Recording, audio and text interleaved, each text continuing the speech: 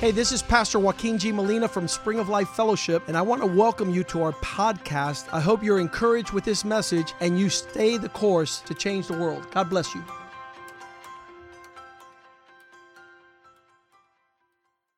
Father, we glorify you and we thank you for what you're doing in our lives, in our families, in our church. Thank you that Nick and Mel have returned from their honeymoon and are safe, and they come back with a good report of the continual goodness of God in their lives. Thank you, Lord, for Spring of Life Fellowship, a church that believes that you are the most important thing in our life. You're the Most High God, and we worship you with excellence in this house. We don't bring you the mediocre things. We're not walking in a lukewarm, indifferent state. But we're on fire for God. We're on fire for the news that comes out of heaven. We're promoting the gospel of Jesus Christ, knowing that this is the answer to the world, because you are the way, the truth, and the life, and nobody comes to the Father but through you. So we pray that your grace continue to extend towards us, and that we might have ears to hear and a heart to listen and obey, and eyes to see the supernatural.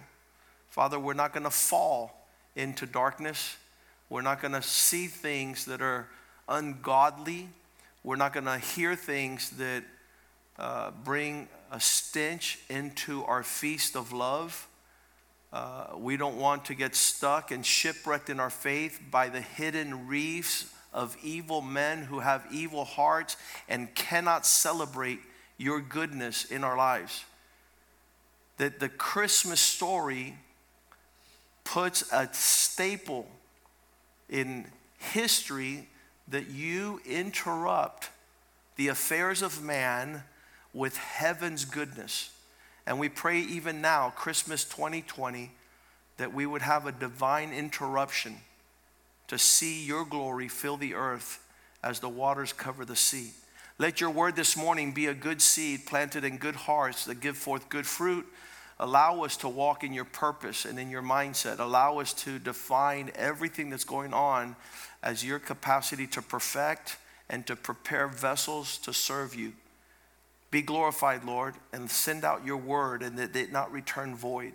And where the devil is trying to diminish and overpower your kingdom, you said for us to count it great joy when we enter into various trials, knowing that our character is being perfected, and tribulation does not disappoint us, because the love of God is being poured out in our heart, and that is our hope, oh God. We glorify you, we thank you, we ask your blessing upon Spring of Life, and that we continue to fulfill our purpose to change the world. In Jesus' name we pray, amen and amen. The Bible has a innumerable amount of historical accounts of God intervening, and that means that God is just interrupting the earth narrative. What we call what's happening upon the earth is constantly being interrupted by supernatural divine intervention. That means throughout history, and there's never been a more glorious time.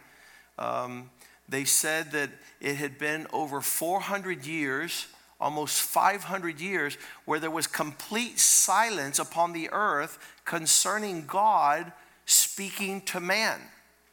The last evidence of God speaking to man was Malachi chapter 4, where he says these words. These are the last verses in the Old Testament.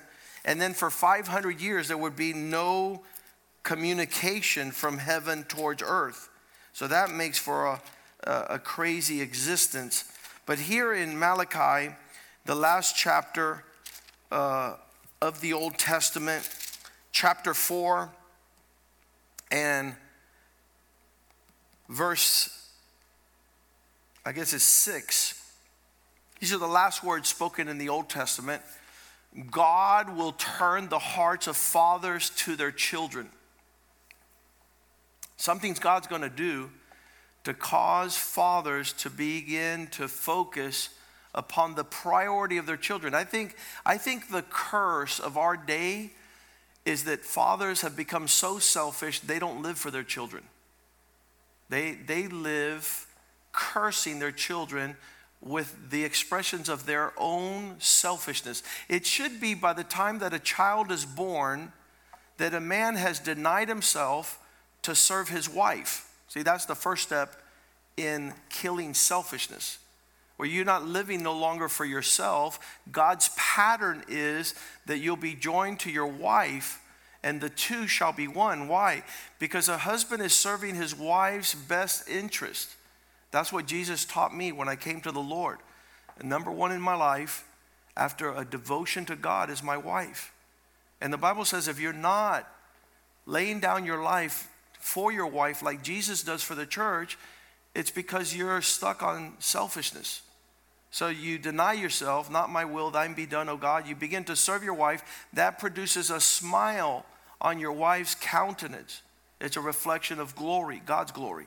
And then by the time the children are born, you have now perfected sacrificing, denying yourself to serve your wife. And then you take it a step further. Now you're denying yourself to serve your wife and being a blessing to your children. But in the Old Testament, when man was rampant in his own selfish existence, his heart turned away from his children, and that caused the children to turn their hearts away from their fathers. The Bible says in Proverbs 17:6 that the glory of children are their parents. If you strip your children from their glory, that means you remove from them the covering that they have that gives them confidence and assurance in this world, is the relationship of a father and a mother who are both denying themselves to serve their children. If you have a selfish man, you'll have a selfish woman, you have cursed children. Selfish man, selfish woman, cursed children. And here God says, the last verse in the Old Testament, that he will turn the hearts of father to the priority of their children, Malachi 4:6, and the children's heart to their fathers. Man, there's nothing more glorious than having a child that wants to honor their parents and saying, I'm not living for me because what I do reflects on who my parents are. And so that's what history has shown. Whenever there's been an incredible child, David, when he killed Goliath, that was a glorious reality. The question was not, hey, David, how'd you pick up that slingshot, or how did you find the stones? The question was, who is your father? Because your champion expression of glorious existence upon the earth reflects that your parents are doing something right. That's the story that Yvette was telling this morning. Pastor Jules was on vacation in the Keys, and he was over by the recreational area, and a family was watching his children. They're already young adults. And the people that were there that were watching his children and overhearing their conversation caused those witnesses to go to Jules and say, how did you raise these kids like that? And that's happening in our church. If you were here at the Christmas recital, you see some incredible boys and girls that were like, you know, and that represents that their parents are doing something right. They're at the right place at the right time with the right people. And this is what God is saying, that he's going to do a work in fathers and children that will reflect upon the earth. He says, if you do not walk in God's format and recipe, then what comes upon the earth, lest I come and strike the earth with a curse. What is the curse of our day? Selfish men, selfish women, and selfish children. But when you have a man who is walking surrendered to Christ and his spirit, you have a woman walking in virtue, you have children walking in obedience and honor, then the people are like, man, this is heaven on earth. So God would not speak again for 500 years until we have the birth of Christ in the book of Matthew. As the Gospel of Matthew introduces God's communication to man, what we call a divine interruption. Whatever was going on upon the earth politically, socially, economically, health-wise, academically, geographically. God sends his son into the world. We have a message from R.T. Kendall we want to share this morning, and he talks a little bit about this Christmas story. Let's listen real quickly.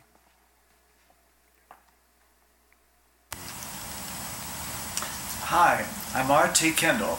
Welcome to our home here in Hendersonville, Tennessee. Merry Christmas to you, and I hope that you are experiencing the presence of God and the joy of family. I want to talk to you today about the Christmas story. When I was at Westminster Chapel, we always had a Christmas Day service. That means I've got 25 sermons on Christmas.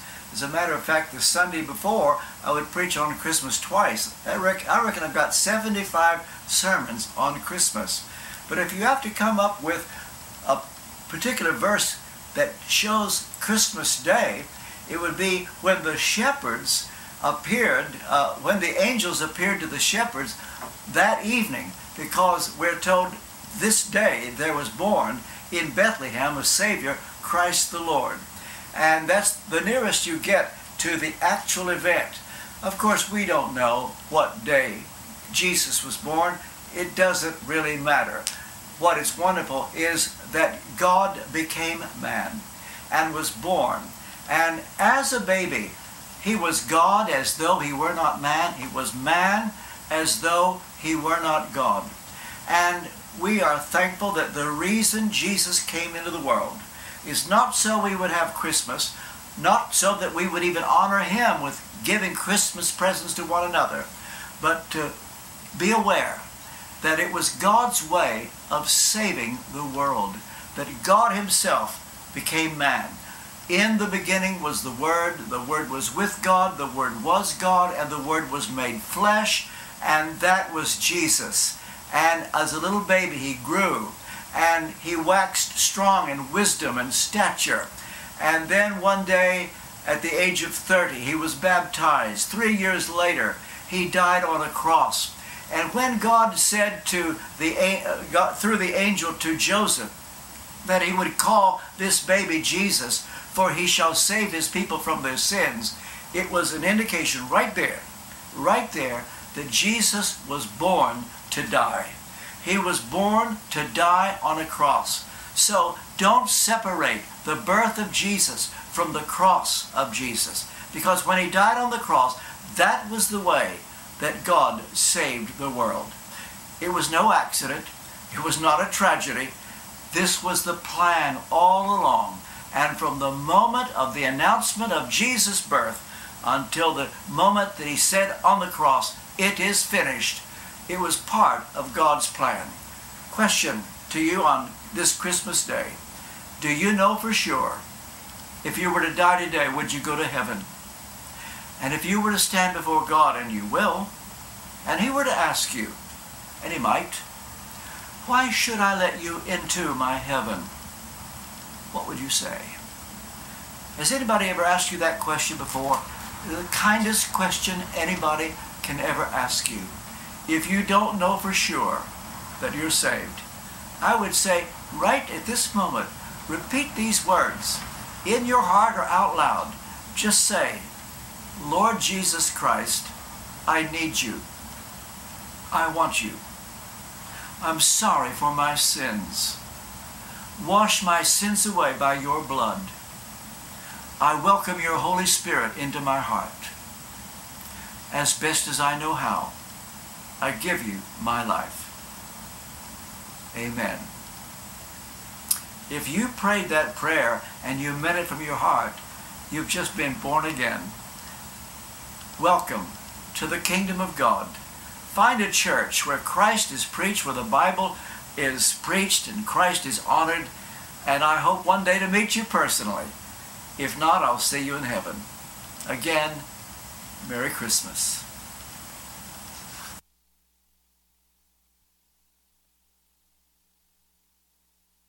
Amen. The Christmas story, as just heard through Dr. R.T. Kendall, becomes God's attempt to interrupt the history of man. And constantly we're seeing on the news, we're seeing in our present generation the expression of everything desperate and depraved, because man has continued to pursue evil. The Bible says in the last days, men being selfish will grow worse and worse. That means darkness is to fill the earth, but there's a special time of interruption. I foresee in the coming days that we will see that contrast. The contrast of the earth going about its affairs, like in the times of Noah. The Bible says the last days will be like in the days of Noah. People will be eating, drinking, giving into marriage, cheating, being unfaithful, chasing the lusts of the eyes, the lust of the flesh, the pride of life. That's going to never, a lot of people are saying, well, when is this going to end? Well, no, it's going to get worse. But inside that darkness, there's a special people. And I want to talk about that because some people don't understand God's timeline. The celebration of Christ being born in Jerusalem, being born in Bethlehem, right there at the outskirts of Jerusalem, this little town of Bethlehem. We visited there in 2017, that area of the Middle East where Christ was born, the King of glory. And it seemed like an insignificant place at the time, but it would turn the tide of history. It would change the world, this child born there. Isaiah chapter 9 verse 6 speaks about the prophetic reality of Christ coming upon the earth, where it says, unto us a child is born. Listen to me. All over the earth, things were taking place, but in that particular place, there was a child that was coming out, the fruit of the womb. It's coming forth into this world. The Bible says there was no time for celebration. There wasn't any place for him at the inn. So he, in a manger, in a stable, surrounded by animals, and these shepherds that were invited to see. Unto us a son is given. God was giving us the expression of what he desires all of us to become. The purpose of man upon the earth is to conform to the image of his son, to be more and more like Jesus. Quit with the theology, quit with the religion, quit with the victim mentality of all things gone wrong. Why are you not being more like Jesus? And then if the family setting is difficult, then you could shine even brighter, because you don't have to walk in the temperature and the climate and the atmosphere of the home, but you could shine, bringing peace and joy and holiness and purity. You could walk in such a manner that the people will know this man walks with God. He doesn't resort to the devil's antics. And so here it is, Jesus being born in this world. The Bible says a child is born, a son is given. The surrender of a will is what makes you a son. When you no longer are taking up your own stance, but you surrender. He says, I'll go to the cross. I can lay down my life and I can take it up, but I choose to lay it down because this is what the Father has asked me to do. I could call 70,000 angels, legions of angels to come and deliver me. But I've decided to deny my will, pass this cup. Nevertheless, not my will, thine be done. So Jesus taught us sonship, to suffer, to learn obedience, to walk in that sacrificial mindset. And it says upon his shoulders is government, and his name will be called Wonderful Counselor.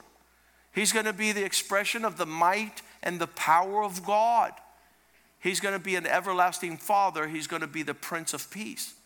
So this announcement that was done in the days of Isaiah, and it would take a reality in Bethlehem on the birth of Christ. So we're saying that it doesn't matter what's happening amongst men, there's always a divine intervention, divine interruption. God intervening in the affairs of this world.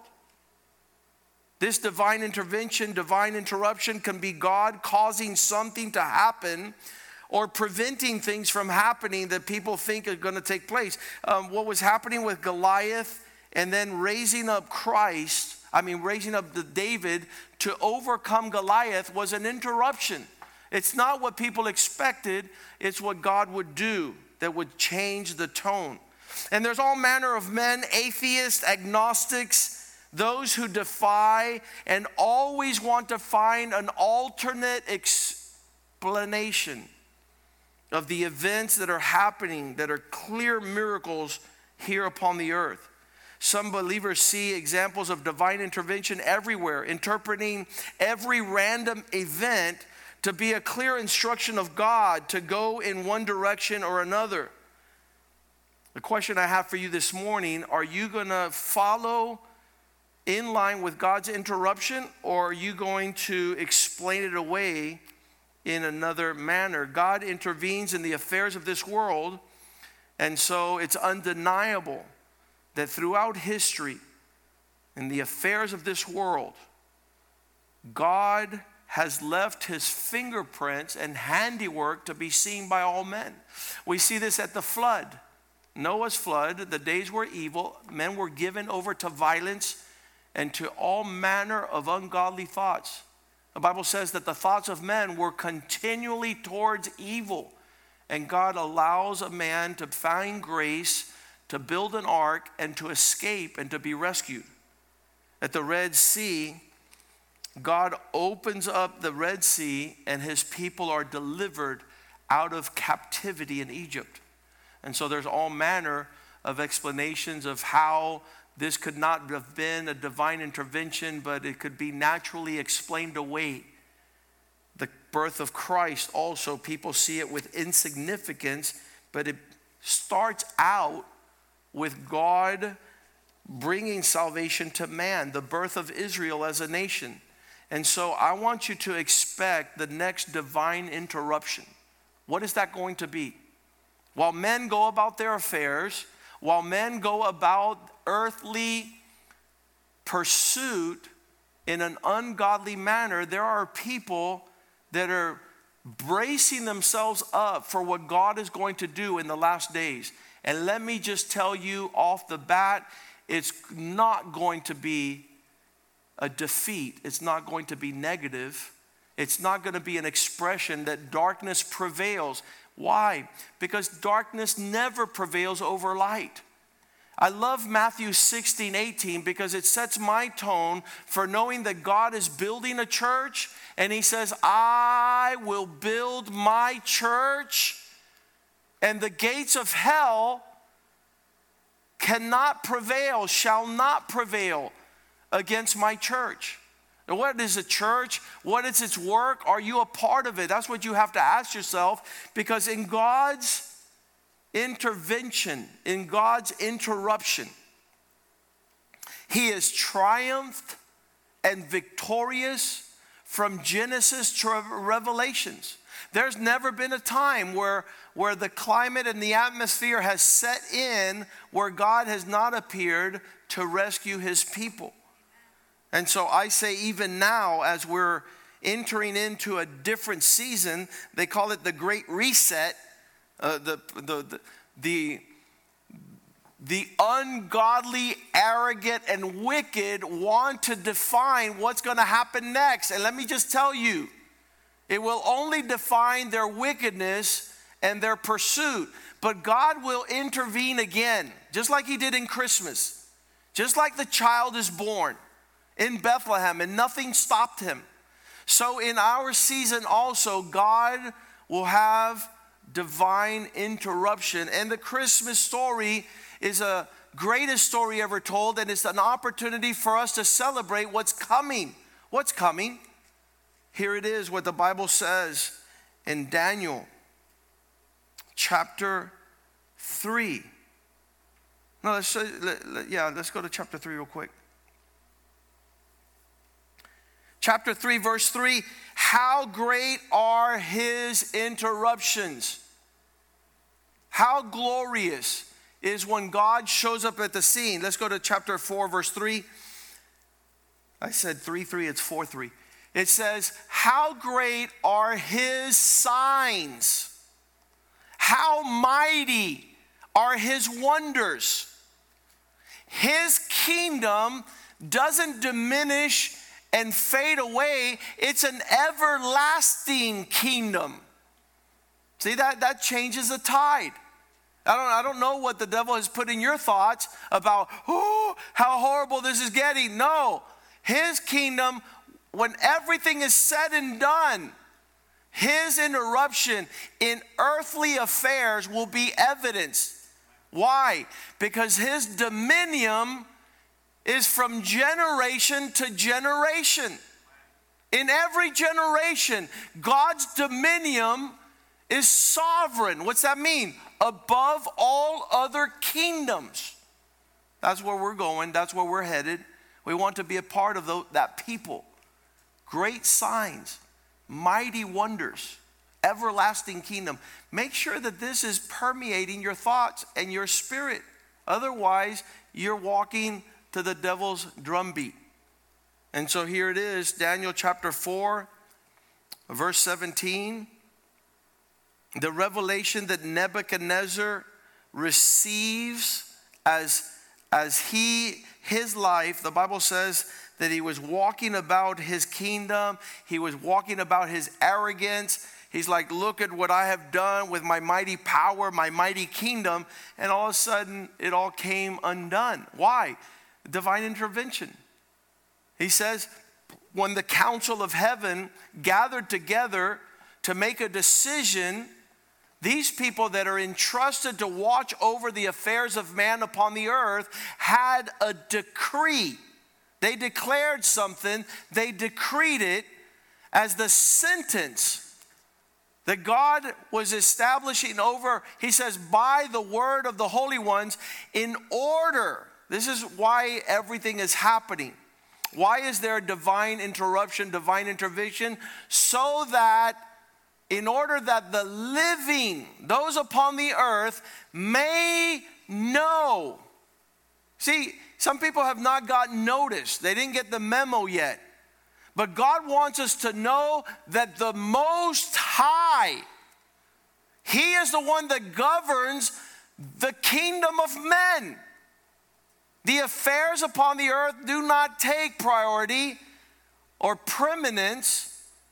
It is God's kingdom that rules the affairs of men upon the earth to establish it, to give it to whomever he has decided.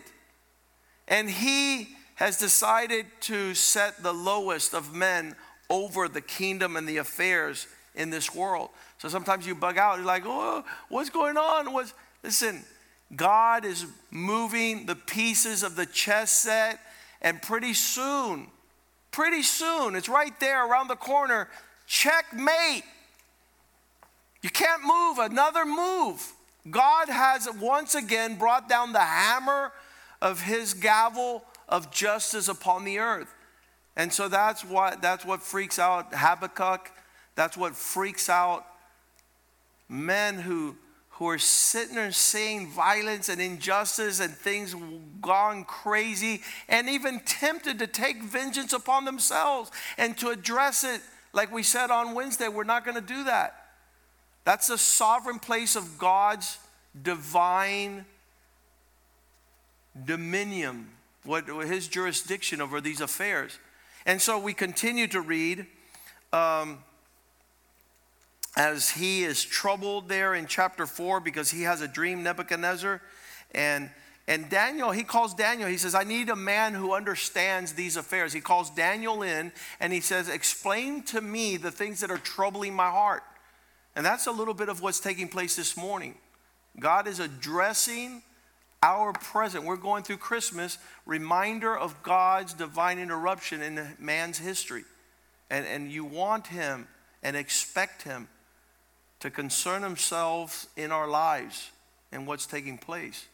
So in verse 27, Daniel begins to describe to him, and he gives him the game plan to be a part of God's plan. He says, O king, as I interpret your dream, let me give you acceptable advice. Let my advice be acceptable to you.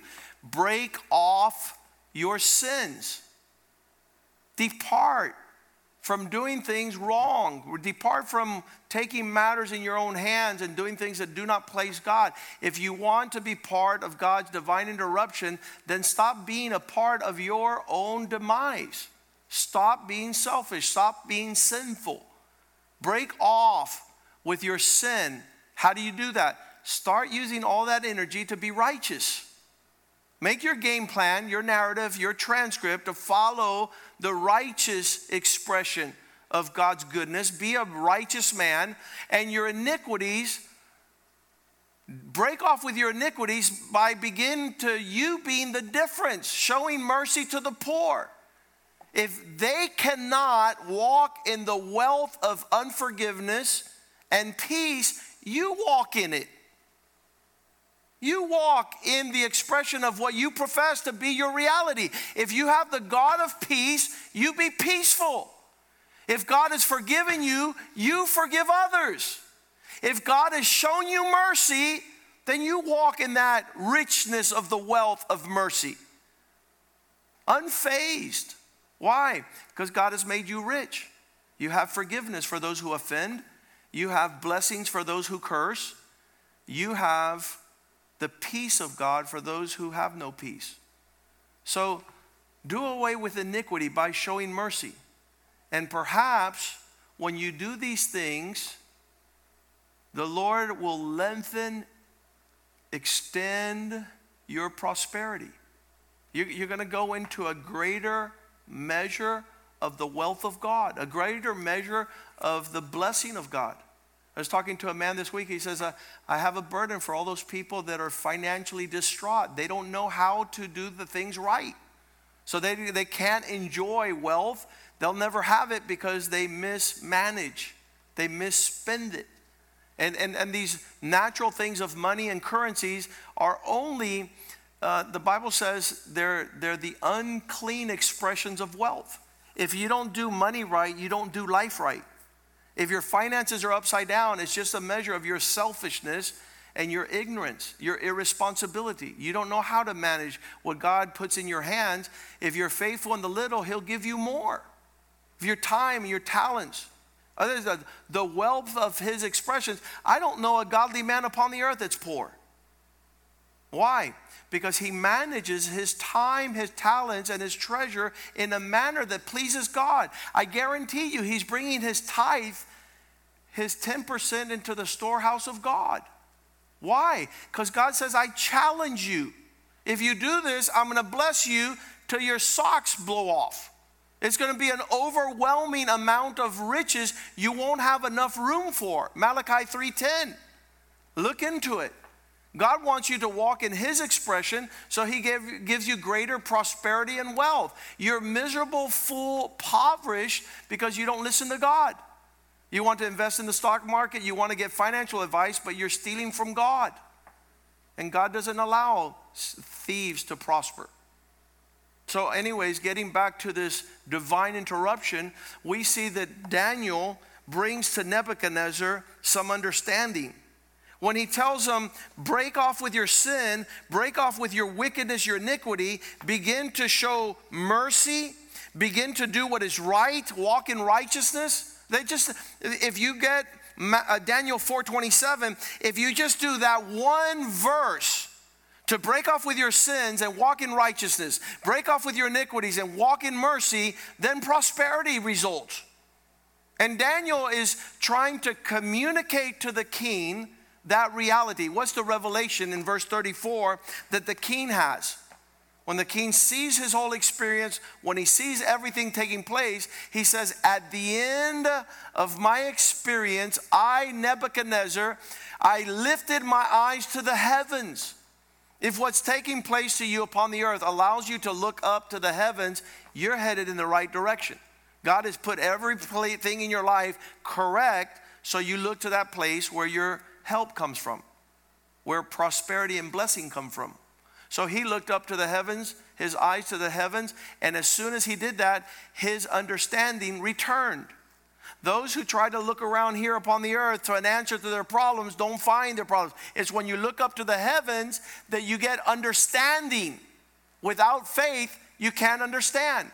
By faith, we understand that the worlds were made by God. Everything upon the earth is according to biblical instruction and design. So if you're defying the design of earth heaven on earth, then you can never get to the peace and to the joy God designed you to experience. As soon as he lifted his eyes to the heavens, his understanding returned to him, and I began to praise and bless the Most High God, to honor him, to live in a manner that pleases him who lives forever.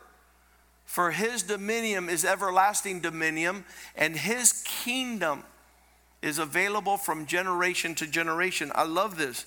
I love that everything upon the earth is a signaling back to God. So what happens as soon as he did that? As soon as he did that, he understood in verse 35 that all peoples upon the earth, all the inhabitants, are nothing. God, does according to what he wills in his host in heaven and among the inhabitants of the earth. No one withholds his hand asking him, what are you doing? See, God's not going to ask anybody for permission. His divine interruption will come upon the earth in these last days in a manner that's going to leave a lot of people blown away. I want to be a part of the move of God in the last days. I want to move in the direction of his Spirit. The Bible says clearly there that as soon as we start moving in God's direction, verse 36, at that same time, my craziness turned to sanity. Insanity turned to sanity. I've seen this happen all the time. When people see life from God's vantage point, they stop being crazy. Well, the world calls us crazy, but the Bible says those who call us crazy perish. The gospel is salvation to those who believe. But to the ungodly, it is craziness. It's insanity. But this man begins to worship God. He breaks off with sin. He starts doing mercy. He starts understanding that God interrupts the affairs of man, and his sanity is returned to him at that very moment. For the glory of my kingdom, my honor, everything God had for me returned to me. My counselors, my nobles, they started seeking me out. I was restored to my kingdom, and excellent majesty was added to me. You start living life according to God's narrative, and everything changes in a manner of refreshing. Repent, so times of refreshing can come from the presence of the Lord. And so here it is, as he continues to describe this experience, verse 37 says that now I, Nebuchadnezzar, have turned my heart to praise, to lift up, and to honor the King of heaven. My life now upon the earth is to do God's bidding. I want to live God's narrative. All of whose works are truth. Everything else is a deception. You fall short. His ways are right, full of justice. And those who walk in pride, contrary to God's designation and design, he is able to humble, to put down. Daniel chapter 12, verse 1 has a glimpse of the last days. If you're a person interested in knowing what's going to take place in the last days, he says in the book of Daniel chapter 12, verse 1, at that time Michael shall stand up, that great prince who stands watch over the sons of your people, and here shall be a time, during this time of trouble, such as never was. This is what's happening. In this season of earth, accomplish it, I believe that R.T. Kendall is writing a book called The Path That We've Never Been On, or We've Never Traveled. Because right now that's what they're saying about the earth. We're living a season that has never been lived upon the earth. A time of trouble such as never was since there was a nation. Even to that time, and at that time, your people shall be delivered. Say with me, delivered. God's interruption is for the deliverance of his people. We're not going to befall. We're not going to go be flushed down the toilet. We're not going to go in the gutter. God will move in the last days during the time which has never been. God will deliver his people. Everyone who is found written in his book. Love that.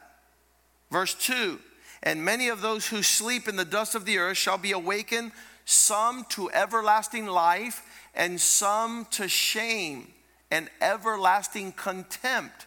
We know that God is going to draw that line. Verse 3, those who are wise. You can underline this in your Bible because there's some that'll be fools. The wise shall, the Bible says, those who are wise shall shine like the brightness of the firmament. It's called the stars. And those who turn many to righteousness will shine like the stars forever and ever. You want to be on that all-star list. It's not Hollywood. It's not the celebrities of debauchery, depravity. It's those who turn people to righteousness.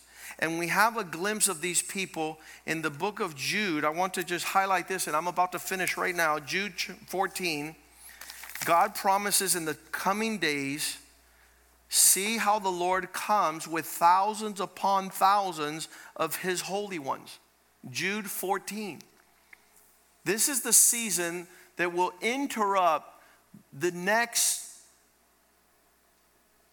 time frame in the affairs of man, is this prophecy of the Lord raising up tens of thousands of his followers.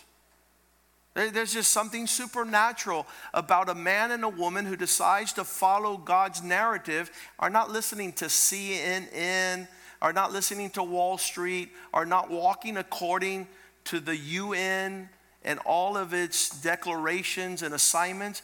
But listen to this divine interruption. Behold, the Lord is coming with thousands upon thousands of his saints. What for? Verse 15. To execute judgment on all. To address as many as they can, to convict all who are ungodly. There's going to be a people that will rise. Some people are calling it the third great awakening, where God will stir all things to address the earthly affairs of vanity and temporal insanity. And these people will convict. It says that they will convict all who are ungodly amongst all their ungodly deeds. The ungodly deeds. If you tell me how a man lives, I'll tell you who a man's character is, which they have committed in an ungodly way. And how is it that they go about doing all their ungodliness? They open their mouth and speak in a harsh manner concerning ungodly sinners. The Bible says that they're going to be addressed. So imagine a generation of thousands upon thousands of righteous that begin to speak against the ungodly, their ungodly deeds, who commit their ungodly ways, and of all the harsh things which ungodly sinners have spoken against God. You see the people that today they find reason on every expression to come against the things of God. Who are these people? Who are these people that open their mouths, that have no comments according to the good things God has done in the season he's doing them in to save his people? The Christmas story is an indictment to all those who say that this God does not exist. The Christmas story establishes what will bring the end of time. And as we read these things, it's put in the backdrop of verse 16 of these wicked, ungodly people speaking ungodly things against God. All they do is complain. They're a bunch of whiners. They're a bunch of haters. They never find reason and an answer to serve God with excellence. They walk according to their own desires. They're doing their own thing. They mouth great swelling words, flattering people about who they are to gain advantage. Verse 17, dear friends, remember what the apostles of our Lord Jesus Christ told us. Verse 18, they said to us that in the last days there will be mockers who will follow their ungodly desires. Who are these wicked, ungodly? I want to tell you, most of them call themselves Christians, but they don't have a character of Christ. They're serving their own desires, their own lusts. They don't walk in obedience. They walk in rebellion. They're mockers walking according to their own ungodly lusts. They can't deny themselves. They have to go indulge. They're looking for their self-satisfaction at the expense of the church, at the expense of the body of Christ, at the expense of widows and orphans. Verse 19, these ungodly in the last days mockers, they are sensual persons. They walk according to what they feel. Well, I feel this and I feel that. You're not supposed to feel. The ones led by the Spirit of God, not by the feelings. The sensual ones are the ones that cause division. They walk according to God's righteousness. Why do they do that? They don't have the Spirit of the Lord. They have no manner to deny self. The Spirit of the Lord is Romans 8:15. It says it allows you to say Abba Father. These people can't have a spiritual father. They're in the spirit of bondage. They walk according to fear. They have not received the spirit of adoption. They cannot cry Abba Father. We've been fathering for many years, and you can tell those who have the Spirit of the Lord. They honor Father. They obey Father. They walk according to instruction. They learned obedience through suffering. So these men who walk in the last days, who are complainers, haters, dividers, gossipers, they're not who we are. Who are we? Verse 20, Jude 20. But you, dear friends, build yourselves up in your holy faith. Pray in the Holy Spirit. Pray in the Holy Spirit. Build up your faith. Gather yourselves with those who walk. Verse 21, keep yourselves in God's love. Embrace God's love as you wait for His mercy in our Lord Jesus Christ to bring you eternal life. Verse 22, be merciful to those who doubt. Have compassion. Make yourselves a distinction. Verse 23, save others by snatching them out of the fire, hating the garments defiled by flesh. Get away from those people that are walking in the flesh. And then verse 24, to the God who's able to keep you without falling, without stumbling, and that He's able to keep you and present you without blame, without fault before His presence with glory and exceeding joy. I want to say that in the last days, God's going to pour out His Spirit according to Joel chapter 2, verse 28. First Lady Yvette talked about this on Wednesday, that God would be pouring out His Spirit on all flesh. And there's going to be a people marching with God according to His visions and divine dreams.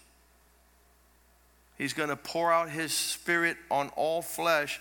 So there is no excuse. If the devil's telling you that you are the exception, you tell him, no, there are no exceptions. The Spirit of God will fall on all flesh. If you welcome His Spirit, you will fulfill His powerful call upon our lives. And I want to finish with 2 Peter chapter 2, verse 9. The Bible says that God is able. I love this verse. The Lord knows how to deliver the godly out of the hour of temptation, out of the trial that will befall the earth. But He's not only He knows how to deliver the righteous out of times of trouble, but He knows how to reserve the unjust under punishment for the day of judgment. Two types of people. The ones that are being delivered because of their righteous desire and pursuit, and then those that will be reserved for punishment, that are ungodly, with ungodly deeds, in an ungodly manner, speaking harsh mockery about Him. So today is a day of repentance for you that want to go from darkness to light, to be identified with those that will become vessels of mercy. Father, we give you thanks this day that you have made. We rejoice and we celebrate the Christmas season with the anticipation and expectation of a divine interruption, as you have always done in history. We see it in the book of Daniel. We see it in the days of Noah. We see it in the days of Lot, that you delivered him out of Sodom.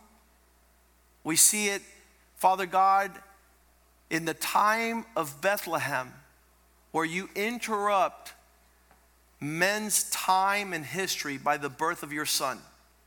And Father, we expect in the coming days, the last days, you will have another divine interruption where the Spirit of God falls upon thousands and tens of thousands of your saints that will go execute and convict the ungodly for their ungodly deeds that they perform in ungodly ways, speaking ungodly, harsh words against you. Keep us in your love. Allow us to be strengthened in our faith, built up in a manner that pleases you, that honors you, and that brings forth no dispute, chaos, or excuse. Be glorified. And we thank you for your word today. Bless your people, Lord. Prosper them. Give them abundant peace and joy during this Christmas season in your presence. In Jesus' name we pray, and the house of God and the people of God say, amen, amen. Remember, Wednesday night we'll have our Christmas concert, and you be a part of it. If you're a psalmist, if you're one of the worship leaders here at church, come out with your families, and we're going to have a great time in God's presence, celebrating the Christmas season. God bless you. I love you, and I miss you a whole bunch.